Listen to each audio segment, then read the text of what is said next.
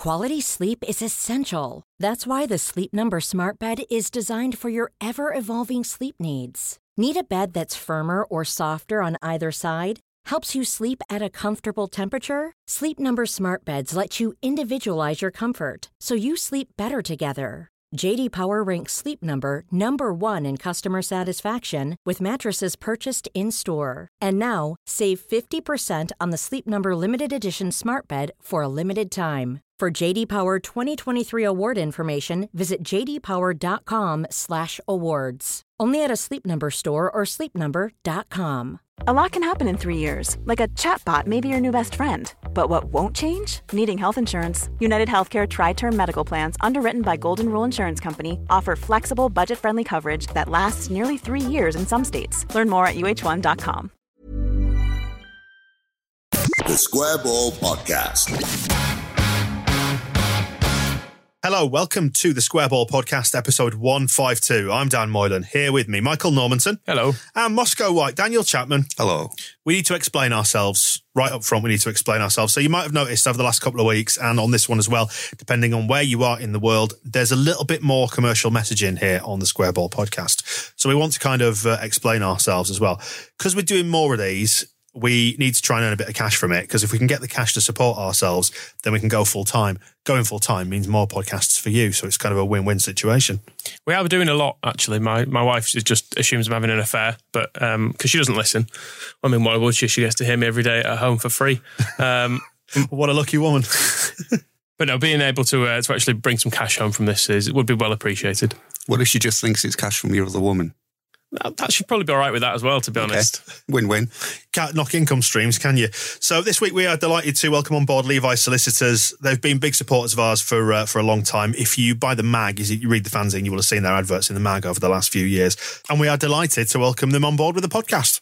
In this year of anniversaries, it's their 85th year, so they are almost as old and established and part of the world as Ken Bates. But they're a lot nicer. They'll appreciate that link, I'm sure, yeah. And there are no Chelsea links whatsoever. They are pure Leeds, established Park Square 1913-4. Park Square's a very nice part of Leeds as well. If you're going to go for a solicitor's, get one in Park Square, especially one that's been there since 1934.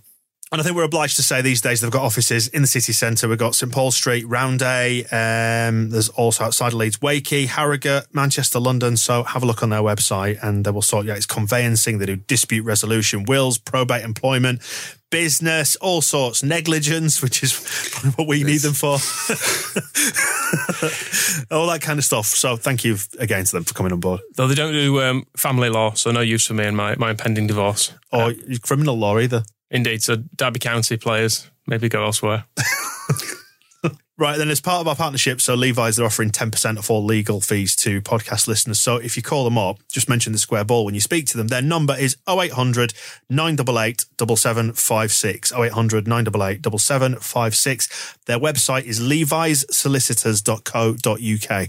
And Leeds United being 100 years old. It's the centenary this week, which is very exciting. And our commemorative issue 3 is out on sale for the centenary match against Birmingham. As always, check out the website for subscriptions and merch and clothing and mugs. The full shebang is at thesquareball.net. International week then, so no Leeds fixtures to review, but Leeds players in action then. Who have we got? Let's have a quick roundup. The Alioski versus Klitsch thing never actually happened, unfortunately. Because it's a shame, isn't it? They left poor Klitsch on the bench, but Poland did win 2-0, and so they have now qualified for the Euros. So we will hopefully have representation at an international tournament, which is always nice. That is exciting. It's been a while, hasn't it? Apart from, did Heidi Sacco went to the African Cup of Nations and things like this? Possibly, but it was probably sympathy that he was invited along. But Macedonia, so they lost that one, but they did win the previous game and are still in with a chance. So there's still a possibility of seeing Alioski on a big stage, which I think we can all look forward to. I just want to see him, when they go down the line with the cameras during the national anthem. That's what I want to see. I want to see Alioski in that because there'll be some hijinks involved in that if he gets to a tournament. Interesting to watch England. Obviously, they just thumped Bulgaria last night as we record this 6-0. See him against the Czech Republic when they lost 2-1, trying to play Bielsa ball. Wasn't working, was it? Well, I tried to watch it and got so horrifically bored. I ended up just looking at something. I think I was just scrolled through. When you just start staring at Twitter and not even thinking. England kind of numbed me into that. It might have been a good game. I don't know. This international break has been rough, I think. Yeah, the first game, it was Declan Rice trying to play the Calvin Phillips role. And, I mean, he's been linked with like £100 million moves. And he's shit from what I can see. Although it is funny that he plays for England because it's really wound up my mate who is an Ireland fan because he played for them at some friendlies and stuff, then chose to play for England. So it's been worth that. I'm happy for us to put him on the scrap heap now, to be honest. Now we've got him tied to England. Just get rid of him. Is your mate an Ireland fan or is he just Irish? Well, he's Irish parents, but he's English. Right. Supports Ireland at football. That's why I phrased it that way. Maybe he could switch as well. Well, just because he's eligible. That's true. I was going to say, as a man he's picking and choosing, and he's getting annoyed at Declan Rice.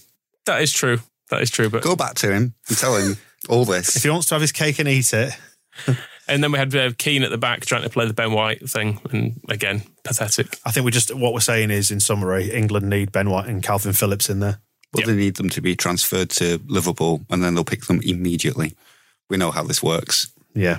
By and large. What of the Cookstown Cafu? He played, didn't he? And he had a nice little moment in the sun. He was very good. This game as well was chronic, but it provided the two probable highlights of the week: Northern Ireland versus the Netherlands. Stuart Dallas. Who did he steal the ball off? It was he sort of left De Ligt on his arse. The guy who went to Juventus for 75 million in summer. De Ligt, didn't he? I thought he nicked the ball off him and then turned him twice, inside out. Probably 3 or 4 times. And then crossed superbly, possibly the best cross a Leeds player has put in all season. And he did it for Northern Ireland, got headed into the back of the net. And then at the other end, the excitement. Who was in net? Moscow. Bailey Peacock-Farrell was in net. And he contributed literally in the net. Literally in the net, on the floor, having dived. He's very good. I noticed this. If we go back to the York highlights video, one of my favourites on that is the first one when the ball is already crossing the line into the net and he's on the penalty spot diving forward onto an imaginary ball. And this is pretty much what happened here again. You could maybe say it's unlucky that the Netherlands player, the ball went beyond the back post and he tried to keep it in and ended up just kind of skying it in the air and it swirled around. But as the Bailey just seemed to just dive. He went early in this one, though. This was an early rather than a late dive. The ball wasn't there. No, the ball was not here. And it does seem like we know already that in Bailey Peacock-Farrell's head, he is Gianluigi Buffon. Like, he's won World Cups. He is the greatest goalkeeper that's ever been. And I think in his head, again, it was a great save. It's just this imaginary game that he thinks he's playing doesn't manifest itself in the real world. But the replays, I mean, I don't need to make another video of it because just find the tweet with the replay from behind the goal. It's magnificent. I have watched it over and over. Look, there he goes. Nope. Yes. Another angle. It's up in the air. Go on, Bailey, where's the ball? Nope, not there. It is like if you threw a ball at a dog, but then just put it behind your back. Pulled it away and pretended, and the dog just goes running off. Where's the ball? This is my favourite one, inside the net. There he is, on the floor. There's the ball. In the net. Amazing. And I mean, I'm not saying that's why they dropped him for the next game, but he didn't play in the next game. Oh, they dropped him? I didn't realise that. He didn't play against the Czech Republic, and they went 3-0 up. Admittedly, Michael McGovern did then let in 2 in a minute for a 3-2 win, but I'm going to push the boat out and say neither of them were his fault. Much as I would generally bring the boat in and say all the goals they conceded are Bailey Peacock-Farrell's fault. He's no longer... I mean, it was a friendly, so I don't know if they were maybe experimenting or maybe they just thought they'd better just get the good goalkeeper back in. This is had enough. I'm enjoying how this has turned into a genuine full-blown grudge that was just a point of humour. Well, who does he play for now? I'm not sure. Well, nobody, essentially. But that was the thing. It was always kind of... It was a worry when he was at Leeds, but, I was prepared to wish him all the best and hope he would come through and be our number one goalkeeper for 20 years. I must have missed the episode where you wished him all the best. But now he's gone to wherever it was, Bury, but it might as well have been. He's playing as many games as they are. Fuck him. Okay. Unless, as I say, this is probably the best thing that happened in the last 2 weeks of international football, because, the rest of it seemed pretty chronic. Eddie Nketiah scored, though. Penalty. Even that's not that exciting. He won it, though, as well. It was a nice run to win it. And there was a little clip of him in training, which made everyone on Twitter immediately declare him better than Bamford, because he beat someone in training. Everyone's like, you see, that's why he needs to start. It's like, well, Did Bamford then retweet that goal when he scored the volley and Bielsa hugged him? That's old news now, Patrick. Nobody cares. Jack Clark might well be finished in his professional career, but he played for England under 20s, 2-2 draw against Italy. How did he play? Don't know. Is England under 20s like England schoolboys used to be, where it's like you're not actually going to ever play for England, but you get to play at Wembley. It's like a consolation prize. Because England, the under 21s are the proper team, aren't they? The under 20s are just in between. You'd have to expect that Jack Clark is going to return to Tottenham in January, don't you? Yeah. I mean, I saw actually some Spurs fans on Twitter saying that they need to get him back and put him in the team. That's how bad Spurs have got, that they've decided a lone player out of the Championship who can't get on our bench is going to sort them out and get them straight back in the Champions League places. Well, we know this script, though. I mean, he will go back to them in January, having not featured for us at all. And at the end of the season, he'll be winning. He'll score the winner in the Champions League final. It's absolutely written. Mind you, if you are to believe the rumours about the, shall we say, unsettled dressing room at Tottenham, I'm not sure whether a young teenage boy will be the answer to those particular problems.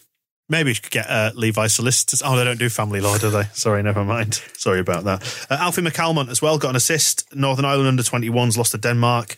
Ryan Edmondson played further down the age pyramid, under 19s.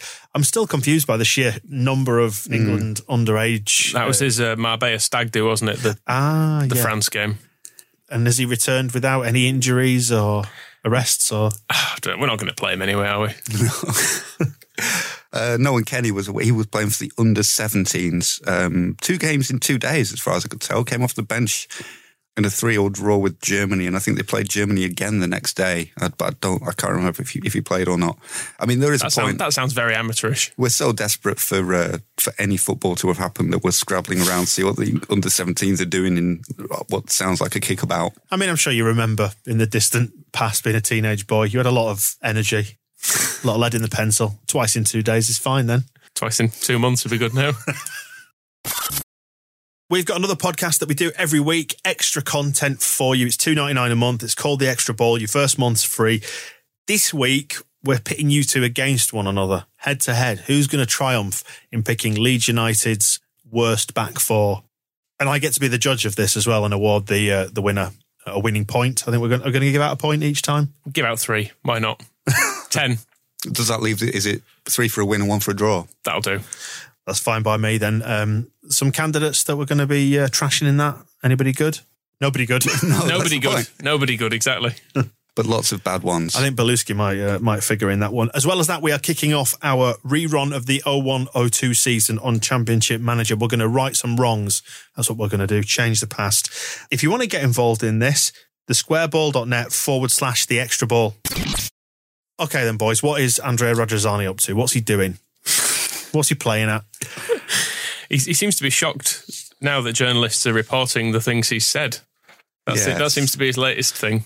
The key line, when I started reading the interview, when my heart sank, was the line, "I'm telling you more than I've ever told anybody," or words along, "I'm giving you more information than I've ever given to anybody else."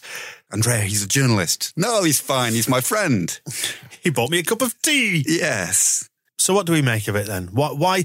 The question I was left with is not what he said, because it was all pretty much stuff that we'd known apart from these other 2 parties, these three parties, including QSI, who are angling for shares in Leeds United. So we kind of knew most of this anyway. But why? This is what I can't get to the bottom of. Why has he done this interview? Because let's put it in context. He's not just happened to bump into Martin Ziegler in the street or whatever and gone, Martin, let me tell you what I'm up to. By the sounds of it, he's invited him to Leeds. They've arranged to do an interview. They've been out for a cuppa or whatever and done it. So why? Why has this happened? I think the key part probably comes at the end when he says something along the lines of this, the sleeping giant is now awake and now it needs to start making some noise. So it's very much... It's the centenary week. We're turning 100 on Thursday, and here's a chance for Andrea Radrizzani to talk about everything he's done that's good. And now that he's woken up this sleeping giant, and so what are you going to do in the future? Well, I'm going to tell you more than I've told anybody, but you know that the Qatar takeover talk. Well, yeah, they're interested in investing. Blah blah blah, and then the journalist ends up naturally goes, well, that's the most interesting part of this interview. I'll put that at the top. And I think the fact that Radrizzani then went back on Twitter, because obviously this is the best way of resolving everything, and tweeted out Martin Ziegler, who wrote it, said, "The talk was about how Leeds will be again competitive and how we are working hard to be back at the top club again, and eventually, when it makes sense, open to other partners. Thank you." I think he's just not thought through what he's saying. Why? This is a man with his background in PR, for God's sake. Well, I mean, he's got a master's degree in it. But then his work was just buying and selling broadcasting rights. Oh, well, okay, then let's phrase the question another way. Is he this naive, Michael? I can only imagine he's done this on purpose. He surely knows they will print that. It's the richest people in world football. He's basically dangling in front of us and going, these guys maybe, and if not them, a rich American, Leeds fan, an Italian, doesn't sound as good. He kind of did him in, that's the kind of order everyone wants them in, isn't it? There's the big Qatar money, there's the rich American Leeds fan, then there's the Italian owner who already owns a club, and you think, that one sounds a bit iffy. I don't know. It feels potentially like he's doing a bit of a fishing exercise. For what exactly, I'm not sure. Whether it's for other investors to have a look at it, whether it's just to get a bit more publicity around the club for centenary stuff. I don't know. He does say that the financial support is more important when you're in the Premier League, which kind of alludes to things that we've said before about financial fair play and how even if Qatar did come in, they can't just go have £1 billion, finally buy David Nugent and get out of this league. You've got to do it in a more sensible way. But why now? I'm not quite sure. That's what I do think. There's some naivety as part of this, because I think in his head there's nothing substantially that he hasn't said before. It's all still exactly the same message that FFP is a bastard, and getting to the Premier League changes the opportunities he had. It means he can bring different investors on board, and we've heard all that. And then we know that he's spoken to QSI. That's kind of been pretty much said, not as strongly as this, but I think he's maybe just not thought that this is any different to anything he's said before. He's just reiterating the stance, but the way he's phrased it with this detail of this running order of potential investors, it depends on how that line was said, of whether it was, I'm going to tell you more than anybody else, don't print it, or whether it is, that is the calculated moment. But then if it was calculated, I don't understand then the reason to reply to him on Twitter and say, no, that's not what we talked about, because it just adds more confusion. If he was happy, if that was the message you wanted to put out, then there wouldn't need to be this follow-up late on the next day. It was mid-afternoon, wasn't it? And it'd come out. So I could picture them all day in the boardroom going, do we tweet to him? Phone him. I've lost his number. Do you know what this does? This it kind of fuels this little grey area around Radrizzani, I think. Because I think he's well-intentioned. Do you agree? He's well-intentioned.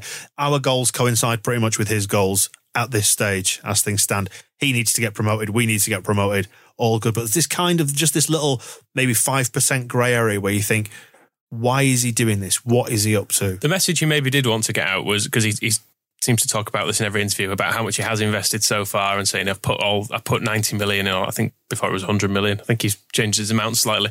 But anyway, he's put a lot of money in. The club's making losses. He props that up, but they're continuing to invest, stuff like that. If that's the message he was trying to get out, and then he's maybe been caught out a bit by someone going, what about external investment? Would you still look at that? And he's just gone, I told and had repeated every conversation he's had with investors over the last few months. Then maybe he's been caught out on that, when all he wanted to do was a simple bit of PR to say, I'm doing a good job. I know people are saying buy a centre back, buy a striker, but even there's a lot of money in there. The most basic of businessmen knows that if you're talking to multiple potential investors, you don't start splurging information out in the press about them unless there is a reason behind it. That is one really curious thing about this, because if you are the American super fan and you're reading this and you go, oh, I'm in second place, and you're talking to those other guys, I didn't know about that.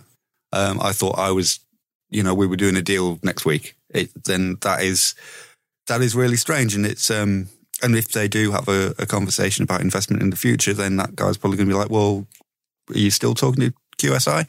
Unless they all know about it all already, and he is open with them as he is with a journalist, where he says like, oh yeah, you're definitely in the running to invest at the moment, but my mate from Qatar, obviously, because I've known him for years, he's first in line, so I'm going to try and do something to him. And if the American is like, hey, that's okay, then maybe it is as simple as that. It is straight. Like, it's hard to work out with you're right, it is that 5% of grey with Radrizzani, where I think we can be fairly confident he is not legal edit. So this is not personal to anybody, but he's not somebody who is siphoning money out of a football club. I think he's trying to make the football club as successful and therefore as valuable as it can be. There's not like a shortcut to personal wealth for him here. We can see tangible improvements at the club and where that money is going. Bielsa is costing a lot of money, but we can see, it's fucking Marcelo Bielsa, so he's there. It's not like we've given £6 million a year to Paul Heckingbottom and his staff. There's work there that's succeeded. But he does, just the world he's come from, his mates are QSI that he's worked with for years. His mates are in Myanmar. That was a completely uncomfortable link. Ivan Bravo has gone away now, but these are the people that he knows and he does business with on a regular basis. And so that's sort of how he ends up presenting himself, where it's just like, yeah, QSI, American dude, whatever, Italian club owner. He's got his mates at Inter Milan, hasn't he? So it's all the world he comes from. I don't know if he necessarily understands that it gets received in a certain way. Maybe he doesn't even know that what's his face from QSI is all that rich. Just thinks he's his mate. Might have just been showing off a bit as well. So, look, I've got an American friend, I've got an Italian friend, I've got somebody in the Middle East, friends all over the world, me, rich ones. I always remember that Chileno at the press conference where he introduced Dave Hockaday, where he's like, I know Maradona, I know Van Basten, I know Hullit, I know everybody, and I've got Dave Hockaday. There's maybe a little bit of that with it as well. It's like, yeah, I've got all these guys and the bragging side of it as well, because it kind of goes back to as well him saying how much is invested. It's a bit like, I think he's trying to maybe make people feel grateful, but it's like if you go to someone's house and they go, it's like that wine. Yeah, it's nice. They go, £100 that. You have to be, oh, right. Yeah. Do you like that striker who just put that shot over the bar? £7 million that. Be nice to Patrick. Yeah, be nice to Patrick. But I think there's an element there as well, where I think because there is so much attention on what Radrizzani has done at Leeds, and this is where maybe his PR chops, such as he has them, he's not been front and centre of any business until Leeds United. Really, he was the second in command at MP and Silver, where he made his millions. And the concentration on that, I think he feels this urge to self-justify because he wants to be popular and he wants recognition for the good things he's done. And let's, be fair. When did we last spend £7 million on a striker? Like, it's the sort of stuff that for years under Bates and GFH and Chileno, we were crying out. It's like, go and start spending some money on some really good players. No, better ones. Yeah, exactly. And we can talk about where that money's come from, that we had to sell good players to sign those players and whether he's invested enough personally. But the switch of focus from pissing money up the East End to pissing money up Patrick Bamford is really positive. Like, I would much rather us have Patrick Bamford and the hope that he might start scoring goals this season. Even if he's covered in piss. And in May, he is our piss-covered hero. Then, I might not hug him under those circumstances, but I'll put on a latex glove and shake his hand.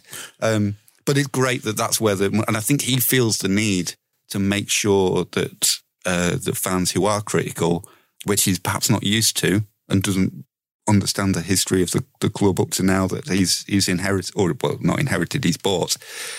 He feels that need to self-justify and say, look, I have put all this money in and I have got plans of like, we are going to have this investment and I'm doing a good job. Like, please stop tweeting at me every time I just put a photo of myself with the 49ers when I went and had a nice time watching a game of Gridiron, and all I get on Twitter is sign a left back. Not sign a left back, that was fucking Chileno's kids that we used to ask for that. Sign a centre back when I signed Ben White. And I think that does... because we have seen him respond to fans that way. I think he does feel the need, like he needs to put stuff out there when wisdom might suggest it'd be better to just shut the fuck up. Yeah, let's move it on then from that into, on a similar theme, Sean Harvey. We touched on previous regimes there. Not about Leeds United ownership so much this one, but we have to mention this because it's just so ridiculous, but it's pure Sean. It's pure uncut Sean is this one. Wanting to host the Carabao Cup draw in space. Why did the EFL want to do that? The EFL didn't. He did. Well, why did Sean want to do that? Sean Harvey, he thinks he's full of good ideas. The rest of this interview was shit as well, because it's basically him just going through saying, I had loads of good ideas. Anything bad that ever happened while I was there, even if that was my idea, that was because my idea wasn't done properly. Yeah. I would have fixed probably everything. No clubs would have gone under if they'd just done what I said. And I have no regrets. And it's basically fuck everyone else because I'm really good. The Checker Trade Trophy is his Steve Morrison, isn't it? People will be talking about that cup in a few years and be saying that's a legend. Sean Harvey started that. And even the TV deal that he basically got booted out for, still very proud of that as well. Yeah. And let's not forget, I mean, you talk about clubs not going under. Had they just listened to him, he does have vast experience in that department. 3 administrations for Sean. He's been there and done it. And we talk about, so we've just been discussing Radrizzani's sort of wide-eyed naivety in the face of the press. Can you imagine Sean Harvey sitting down with this interviewer, I can't remember who wrote it, and saying, but yes, you may not know this, but you'll think this is great. We were talking to the International Space Station about holding the Carabao Cup draw in space. That's a great idea, isn't it? And you can picture the journalist sitting there going like, this is a fucking great headline. Sean, tell me more about that brilliant idea. Well, I knew you'd see the sense of it, but them at the EFL, they had no idea. I was talking to the International Space Station. They're like, yeah, and not with absolutely no awareness of how that will then be pitched. And the funny thing is, they rang me, and it sounded just like the guy who works in the office next door, but it was the International Space Station. On a logistical point of view as well, you know, they draw the balls out of a bowl or a bag or whatever, and they put them on a table. They float. They put them in those table with the holes in it. The balls would float, so it wouldn't work. I would add as well, Morrison's Fish Isle is a better place. If they didn't call him and he called them, who do you phone? What's the phone number for the International Space Station? Just Google it, don't you? NASA. Are they still in charge of it? NASA? Well, that's it. It's international. So are you talking to the Russians? Are you talking to China are involved? Like, who is the point of contact for the International Space Station? Sean, known for his high-level quality administration, trying to get through to the ISS, he probably found ISIS. Which would have been a good idea as well. Faxing them.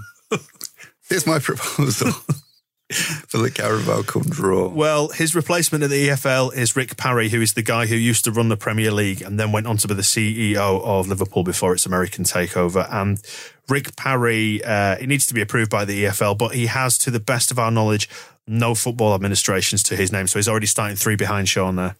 That is good. I think they've gone down the route of employing someone who's fucked things up horrendously before. Maybe go down the route of someone who hasn't. Wasn't he in Status Quo as well? Yes, I'm sure, yeah. On Rick Parfitt, same, right. I'm just getting a handle on who he is. Close enough, yeah, close enough. Well, hot off the presses, we've just learned that the 2 Derby players, Lawrence and Bennett, have pleaded guilty to their charges. So that I think we're on slightly safer legal ground as well. So possibly just back off a little bit, Levi solicitors. Not only to drink driving, but they've also pleaded guilty to failing to stop at the scene of an accident, which does make it sound like the alleged stories, the allegations of Andrew Keogh. Why do I always think it's Andrew Keogh, who is happy in Australia, as far as I'm aware, Richard Keogh being left in the back of a car with his broken legs and improved face were all true. Can they not be charged with an additional crime for leaving him? Leaving a dog in a hot car, that sort of a thing? Leaving an injured mutant in the back of a car? Maybe they're still just trying to work out how they store a Keogh in those situations. Do you have to take them to like Area 54 or something for further research? Is that Area 54 near Area 51 just around the corner? Yes. I was confused. I think the Studio 54 it's where they have the parties, isn't it? The discos, the alien discos. Very good. And from one Keogh onto another, let's talk Helen Keogh. Who's Helen Keogh? Moscow, you know. Helen Keogh, you may have heard her previously referred to as Helen Castle if you've been following Leeds United's story since, 2011. And I'm sure we must have mentioned her plight on the Square Ball back in the day because she was hired as Ken Bates's, and I checked, he used to refer to her as his museum lady. We've got the museum lady, we're sorting out. And yeah, she was, Ken Bates brought her in because the East Stand, when that was redeveloped, was going to have a museum inside, and they went as far as getting a proper museum curator, Helen, to come and do it. And she was lost in there for a while. I can remember we were putting out a bit of a missing persons bulletin in case she was still imprisoned somewhere in the caverns of the East Stand that Bates always used to refer to as well. He claimed he'd found some caves underneath. The catacombs. The catacombs that they were going to try and work out what to do with. And she came back this year. So for the centenary, they've had her working on the club's heritage again. And knowing that she was safe and well, I took the opportunity to go and interview her for the new issue of the Square Ball and find out, first of all, that she's safe, which is a relief. And started talking to her about what she was actually doing back in 2011 when she saw that the club were planning a museum, and as a Leeds fan and a proper museum lady, got in touch, got the job, and then was put to work. So it was all underneath the South Stand, and I think it was called the Void at that time. Right. And it kind of went round in a curve. So you went through the door, propped it open, and then there was just so much stuff, unbelievable amount of stuff, but like with no order at all. I think the year before I started, there was the exhibition at the Leeds City Museum, which was the game of two halves. So it was half of it was about the FA Cup and then half about the history of the club. So some of the items that had been used for that were kind of put by the door and were like, readily available. But apart from that, everything kind of had been in piles and had been gone through at all for I don't know how long. So that was just amazing, but also like quite daunting to kind of start from that beginning point. And also I started in September, so it got progressively colder and colder. So I just used to kind of walk out of the office and put on, 2 pairs of trousers, a couple of fleeces, get my jumper, like scarf and hat, because it was kind of like being like outside. So it was, quite a different thing, kind of going from the office and then like wrapping up warm and getting outside and filing an HR complaint, probably, and working under those conditions. They did move most of it once it was reasonably sorted. They moved it back into the East Stand where it's a bit warmer. Still underground? I don't know if it was in the void. I remember when I tried to find it again, but I think it's long gone. There was a photo tweeted at the time of the stuff that she was dealing with, and it was like a massive mound of rubbish. And I always remember it had Ellie the elephant's head perched on top, which she assured me does now have a reference number and is on the database and is in the Leeds United archive forever. And some of the other stuff she found, so this is about a couple of things from before 1956, because one of the problems Leeds United has with its history that we're dealing with in this centenary week is that the main stand burnt down after it had been up for 50 years, with 50 years of stuff in it. So there is a bit of excitement, if anything, from before the fire crops up. I was really taken with the engine plate from the old steam engines, the football class ones. I loved the Leeds United one, and that was in there, and that hadn't been on display for a while, because I think it used to be above the West Stand before the front of that changed. Right. I think it was on display, so that was amazing to see that. And just things like items pre-1956, anything I come across, it's really interesting to me because of the fact there was the fire in 1956. So one of my, you can't have I guess you can. One of my favourite items is a scrapbook from when the English football team went to South Africa for a tour in 1939. And there were 2 Leeds players that went, Ken Gadsby and George Ainsley. And there's a cap from that tour. And there's also various photographs that were in newspapers. There were programmes. There was the programme of the tour, so which also, it was 2 or 3 weeks to get there in the first place because it was going by boat, and then like all the different matches they played whilst out there, and then the match reports, and then getting back. And I love looking at that because it really shows how much life has changed in that time, and like the life of a footballer, like the Leeds team all went to Australia pre-season, would have gone on a plane. Like, it's just so different to think of like going and spending weeks on a boat, and like just so interesting at that time very different, and politically kind of what was going on. It was, so I find that really, really interesting.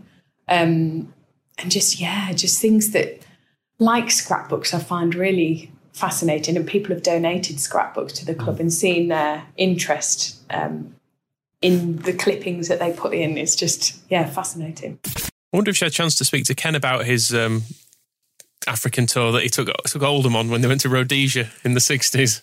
I didn't ask that. I did ask how the job sort of drifted away, because it did all seem to just go quiet.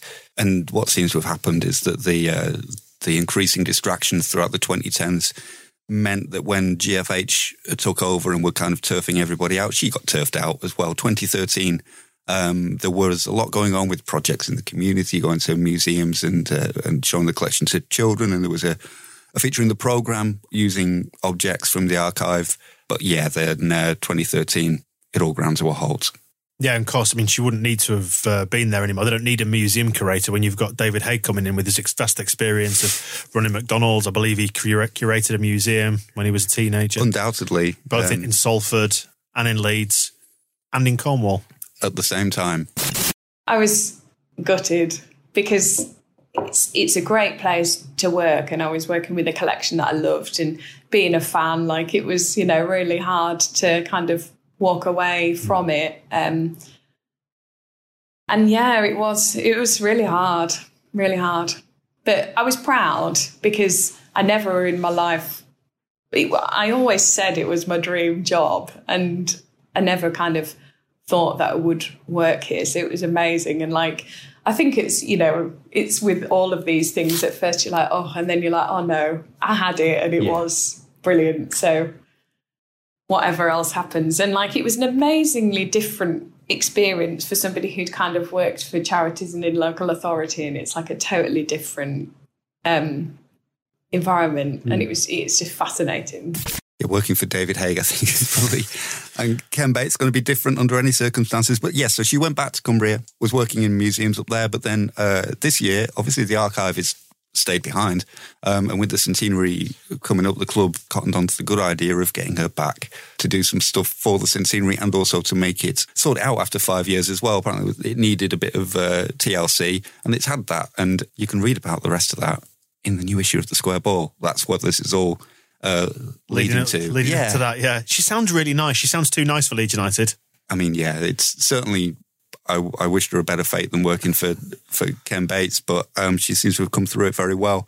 And there is, I suppose the big result of this year is that there's now an exhibit in the Leeds City Museum to do with the centenary. So as part of the Leeds story, there's a case there that's got it's got a copy of Leeds with a photo of Luciano Becchio on the front, which I was very pleased to see. And there's the cine films of the FA Cup final from 1972, and there's an old big ledger of gate receipts that are handwritten in from the early 60s.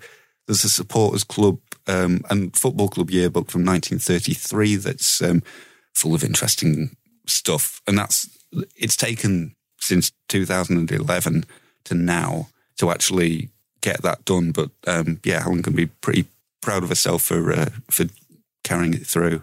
100 years, 100 years. The last year felt like 100 years. I don't know about that to you. The last 10 years really has been very tough. Well, 15 years now, isn't it? We're probably up to maybe even longer. Too long. But when it does turn, and if and when we do go up, let's, fingers crossed it is this season, that it's going to be got a lot of fun, isn't it? I think we're going to have a lot of fun when we go up. And I think the Bielsa section of any history of Leeds United is going to be a glorious one as well. There's going to be so much to report on. That's kind of the necessity for going up this year, so we get one more year. Hopefully that he'll stay in the Premier League, because we need that part of the story. Bielsa in the Premier League. We can't have the world's greatest manager, possibly, and just piss about with him in Division 2. No, the story doesn't end like that, does it? It ends with him taking us up and giving it a stab in the Premier League, which I think is probably what he wants. The 101st year of Leeds United will be incredible. A new century, unlike the first one, just riddled with success and financial prosperity and that kind of stuff. Well, we are having a party, and it's happening in Millennium Square in the centre of Leeds on Thursday, the 17th of October, between 3 and 6:30. Very short notice, this. But the Skylights are playing, and we've featured them a lot. They're go down and listen to them. I think the Leeds players are there as well. So Yeah, I don't know if they're going to put them all on stage together. It will be quite interesting to see if they have to like stand while the band are playing at the back, kind of bopping awkwardly. Recreate that 97-98 kit launch with Jimmy Hasselbank and Nigel Martin dancing on stage, maybe. I think that was at Studio 54, wasn't it? Or Area 54, whatever you called it, Moscow. Looked like a lot of fun. But even playing Nigel Martin looks like a mutant. No, but what I do want to see is I want to see a kit reveal for this one as well. I want to see the Millennium kit, the Centenary kit. That's what I want to see. It does seem to be the thing that people care about most. Yeah. They're putting on the thing in Millennium Square. There's these 2 once-in-a-lifetime dinners. There's the street party on the day. But I'm just like, nope, you're the kit. Well, it does feel like, because we've given them the home kit's average and the away kit is not a Leeds kit. But I think we've forgiven them that on the understanding that this kit gets it right. Phil Hay has dropped some hints. Phil Hay claimed that there was actually a video on Twitter that included it, that everybody somehow has missed apart from his fucking second sight powers. And it says it's all white and very traditional. So that seems we're not going to go down the route of it being like a tribute to last year's Kappa away kit or something daft. It is going to be all white and traditional by the sounds of things, which is a relief. And I heard it's a patchwork of every shirt we've ever worn. 10 square centimetres of each. There's still the third kit as an opportunity as well. So this won't be the last kit we see this season. So there's plenty of opportunities for something else. But as long as we're well dressed against Birmingham, it doesn't matter what the score is after that, does it? Course not, mister. Course not. Well, hopefully we win. Hopefully we have a nice time in Millennium Square on Thursday. And hopefully Berardi's going to be there because he's, it happened just after we recorded the last one. His red card was overturned, wasn't it? Yeah, they couldn't have banned him from this, although they would have banned, it's just occurred to me, Jordan Stevens wouldn't have been allowed to go, would he, if his ban hadn't run out before now? Is it just music? No, we're going to talk about football. Nah. Football shirts? Will he be with who will he be with? Well, the first, no, can't have that, sorry.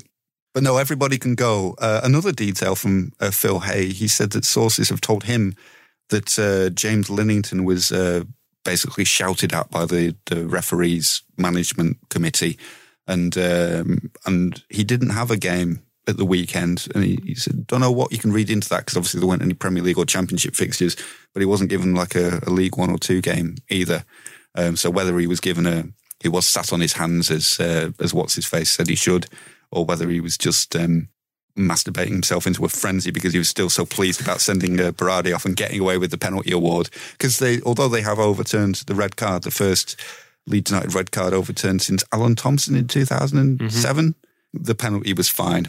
Yeah, and no need to punish that diving bastard. No.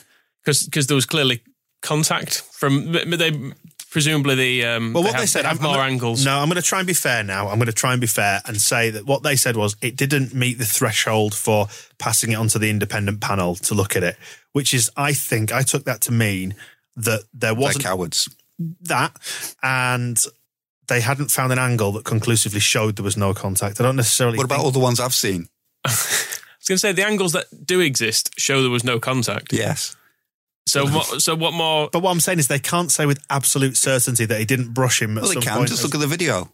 Well, I know that. Do they need to be Tom Bradshaw? Is that what you're saying? They need to be able to get Derek Okora to take over his body or something? Say, was there contact? Was there contact?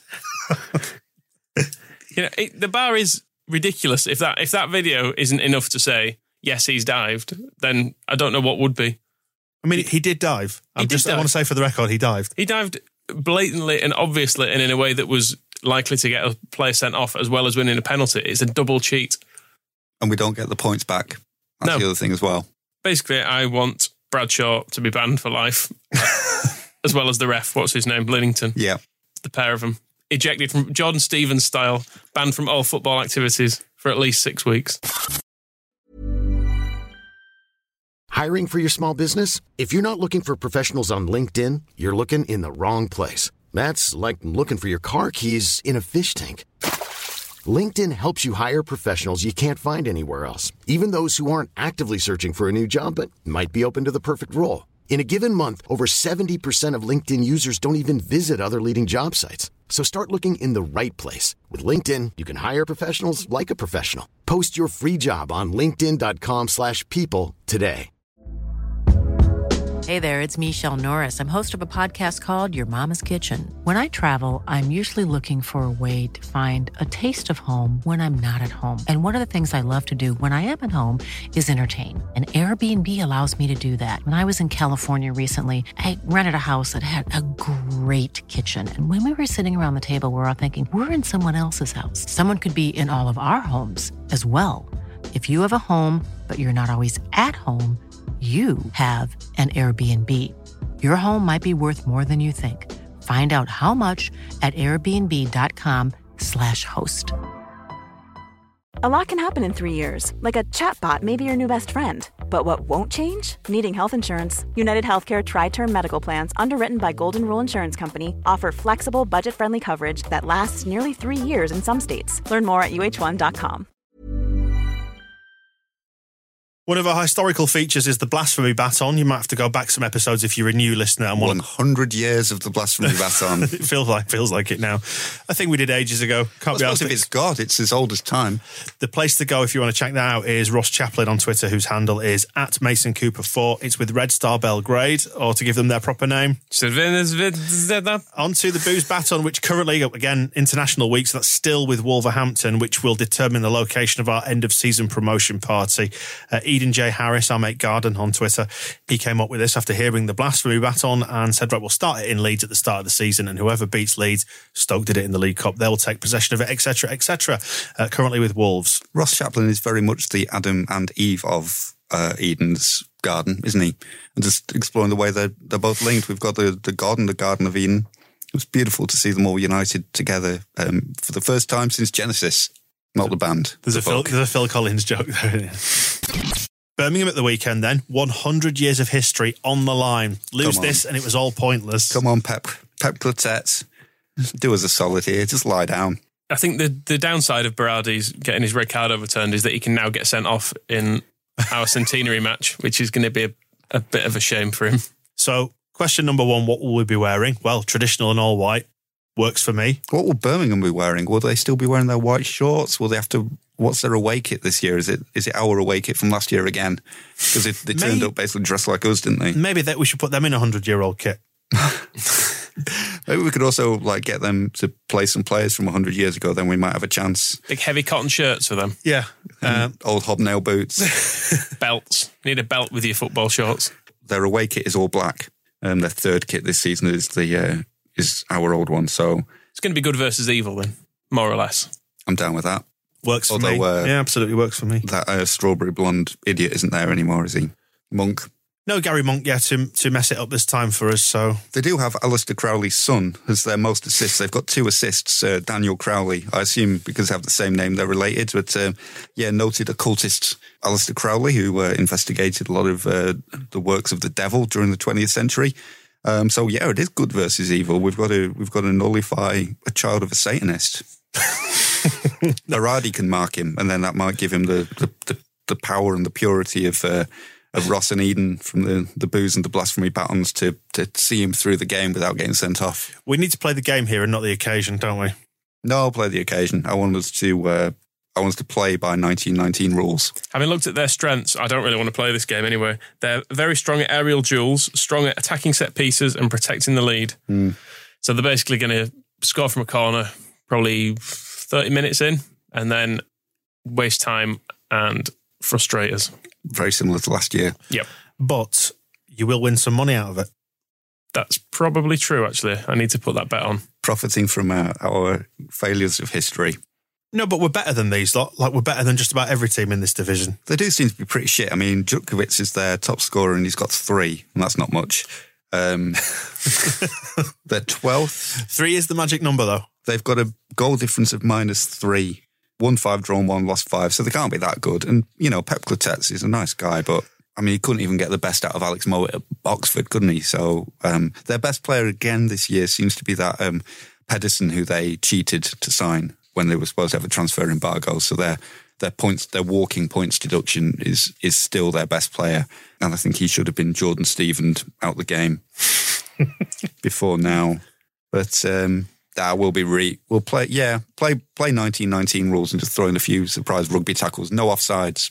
Let's try and some offsides, but you have like let's try and 14 players. Let's try and at least have some analysis based around the game and where you think we are, because we had a little bit of a wobble before the international break. It obviously ended a little bit annoyingly at Millwall, but now we're back on the horse. Well, hopefully we're going to have Pablo back and Forshaw. I think we've not heard anything from the club in a while. Yeah, it's possible. So that'll help, surely. Good players being back. That's good. That's analysis for you, Dan. I enjoyed it, and it was very insightful. Thanks for that. Yep, more good players, more wins. By the looks of WhoScored.com's formation summary, they'll be playing 4-4-2, so we'll be dropping Calvin into a back three. There you go. Don't know what that'll mean, but, it's some analysis, isn't it? There you go. Put that in a stats thread on Twitter, you bores. How will we do against Birmingham? Beat them. We should do, shouldn't we? 100-0. Or at least 10. Yeah, I think so. A goal for every decade. Yeah. Maybe we could bring on a player from every decade to stick it in. I'm going to go for a 2-0 to us. I'd be perfectly happy with that. I'm going to say it'll be 2-0 to us with, I think we'll score the second in like the 79th minute, and then we're going to get 3 in the last 10. It's going to turn into a proper party. A rout. Yeah. And everyone just marches straight into town. Big piss up. Yeah. It's almost like we want that a little bit more than the football, isn't it, sometimes? It's our party, and I don't want to be upset at the end of it. Not sure when we're going to be recording the next one after this. Probably be the game, the day of the game against Preston away, so we should probably give it a quick mention now, just in case we don't get that one out ahead of that match. Yeah. We'll lose this. When did they become good? It's really annoying. They're still managed by Alex Neil, so I don't understand how they're now good. He's won promotion from this league.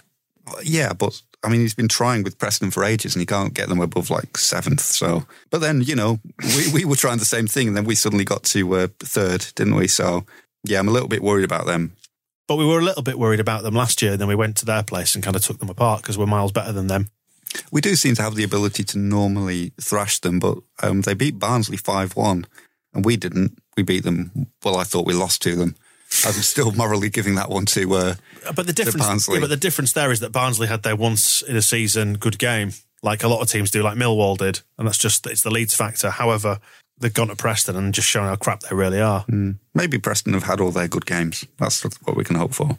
And how will we do here then out of these 2 games? I'm saying, 6 points? I'm going to try and be optimistic. Somebody has to be. Michael? 3. Yeah, 3. 3 in a crisis. Yeah, I'm a little bit worried. They do have the spirit of Daniel Johnston up front for them, the singer who recently died, is their main striker with 7 goals, and he also has more than anybody else's assists. I'm worried about Preston when I really, really shouldn't be. On to heroes and villains now, then the people who have either improved our lives over the last week or made them marginally worse. Every single week we pick a hero and we pick a villain. First, we pick our villains in the Ken Bates Villainy Award, and Ken Bates gets the first nomination. That's the custom, always has been, for as long as this award has been around. He can't win it. Those are the rules. But what's he getting a nomination for this time? Well, this is Councilman Ken Bates again, Casper, Wyoming.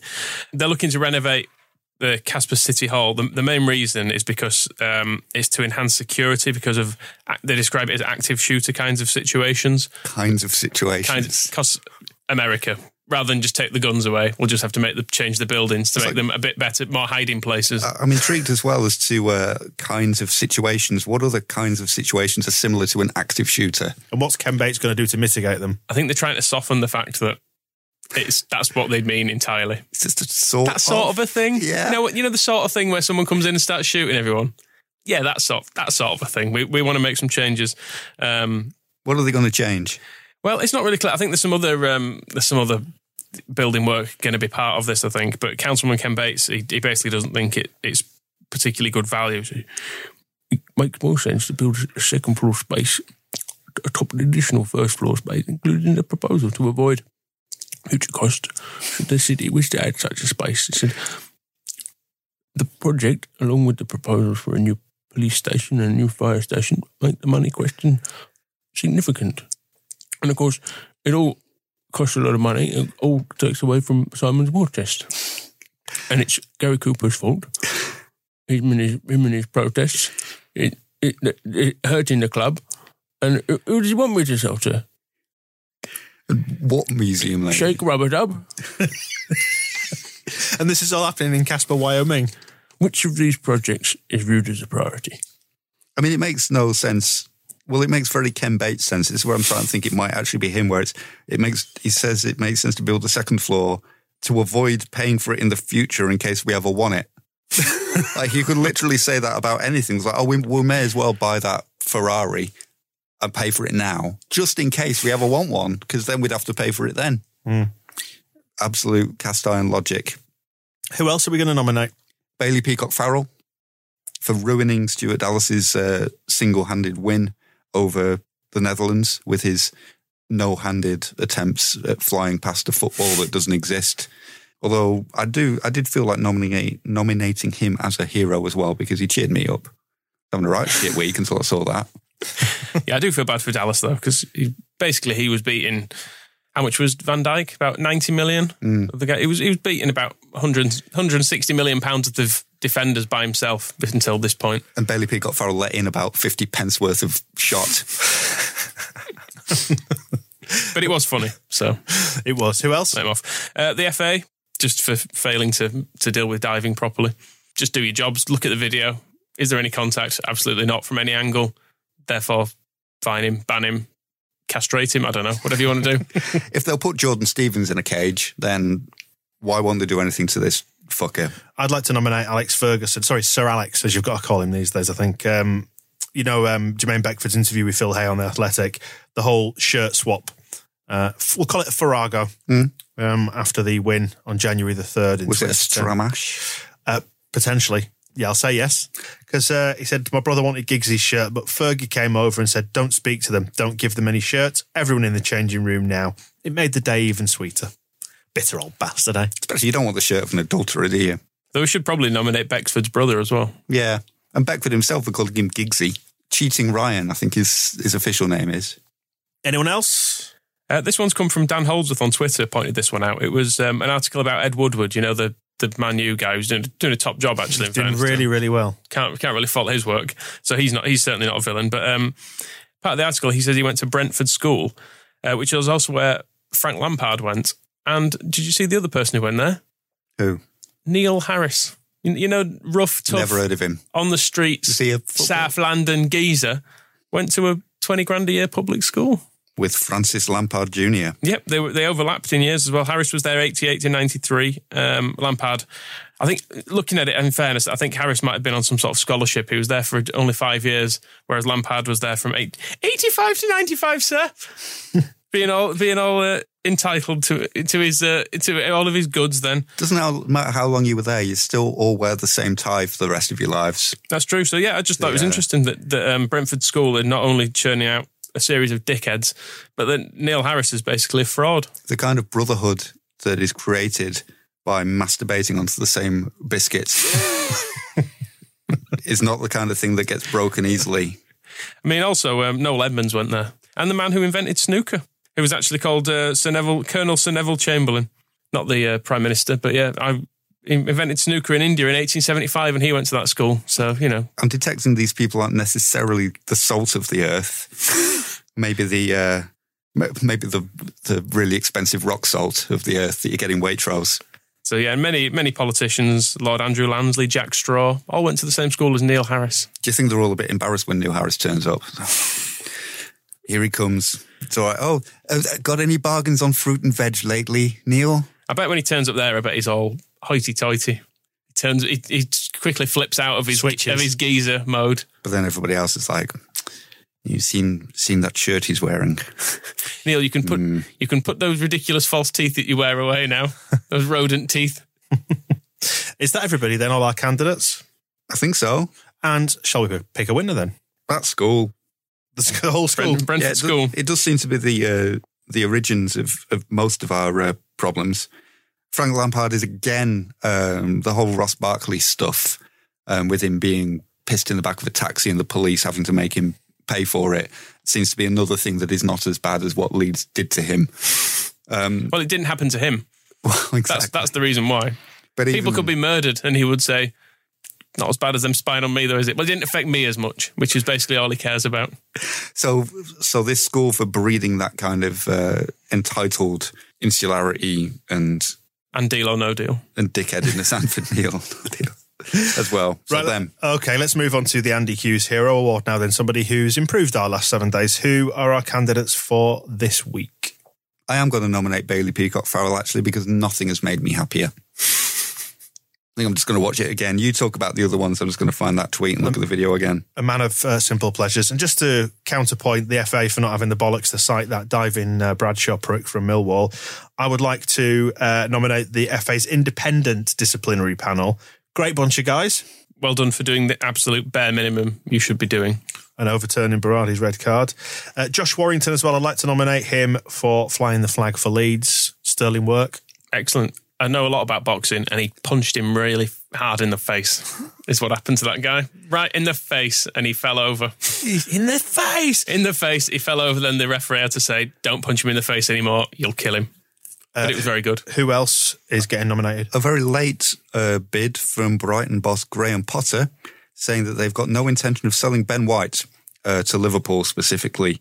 Because he's coming to Leeds. Well, he says Ben White at Leeds has a great opportunity to work with Bielsa and compete in the Championship in front of a big and hostile crowd.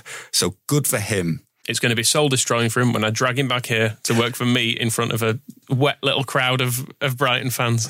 Back to our heroes. Who else? Danny Mills, he selected his combined Liverpool and Man U teams on Sky Sports. This was an outstanding bit of trolling. And it was just a Liverpool team. Fantastic. Good. That is really, really high-level, petty shithousery. It's what being a football fan's all about, doing stuff like that, isn't it? I only saw it go around on Twitter, so I only saw the end image. Did he drag the players in one by one? I hope so. Because that'd be, if he was kind of building it, it was like, in net, gone for Alisson, just going to...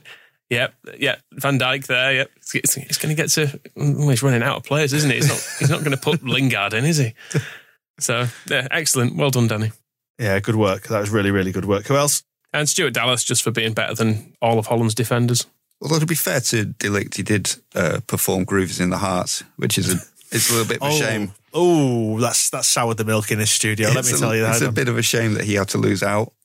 Another right on point socio-cultural reference for the kids as well. The podcast generation. Is there some way that we can launch this just back in 1990? It would be lovely, wouldn't it, if such a thing existed? But sadly, it doesn't. Is that everybody this time? I think so. And the winner is? Well, you know who I want to win. Bailey Peacock-Farrell. Yes. I'm inclined to say Josh Warrington. Just, he's doing more than Radrizzani, I'd say, to get Leeds United's name out there. This is because you don't want to punch you. Yeah. Because he would.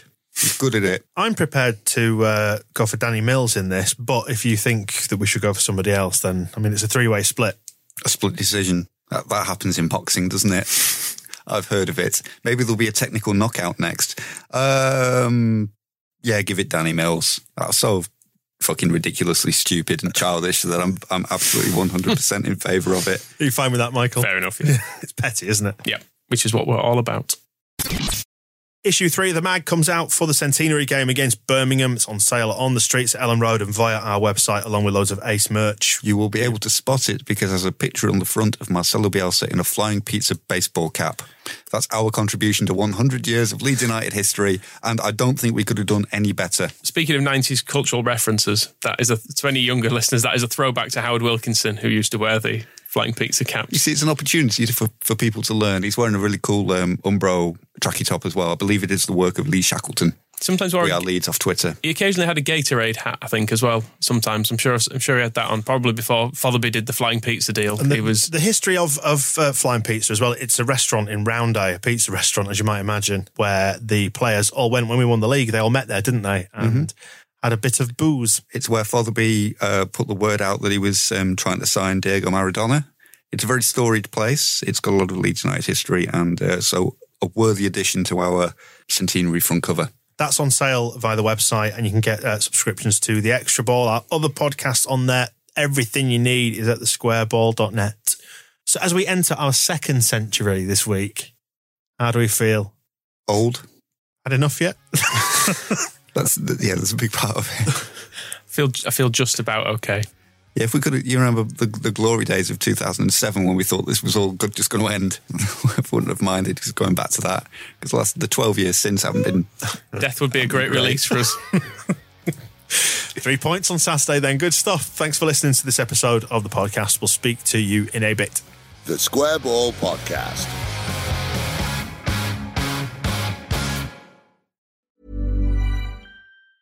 Planning for your next trip? Elevate your travel style with Quince. Quince has all the jet-setting essentials you'll want for your next getaway, like European linen, premium luggage options, buttery soft Italian leather bags, and so much more. And is all priced at 50 to 80% less than similar brands. Plus, Quince only works with factories that use safe and ethical manufacturing practices. Pack your bags with high-quality essentials you'll be wearing for vacations to come with Quince. Go to quince.com/pack for free shipping and 365-day returns.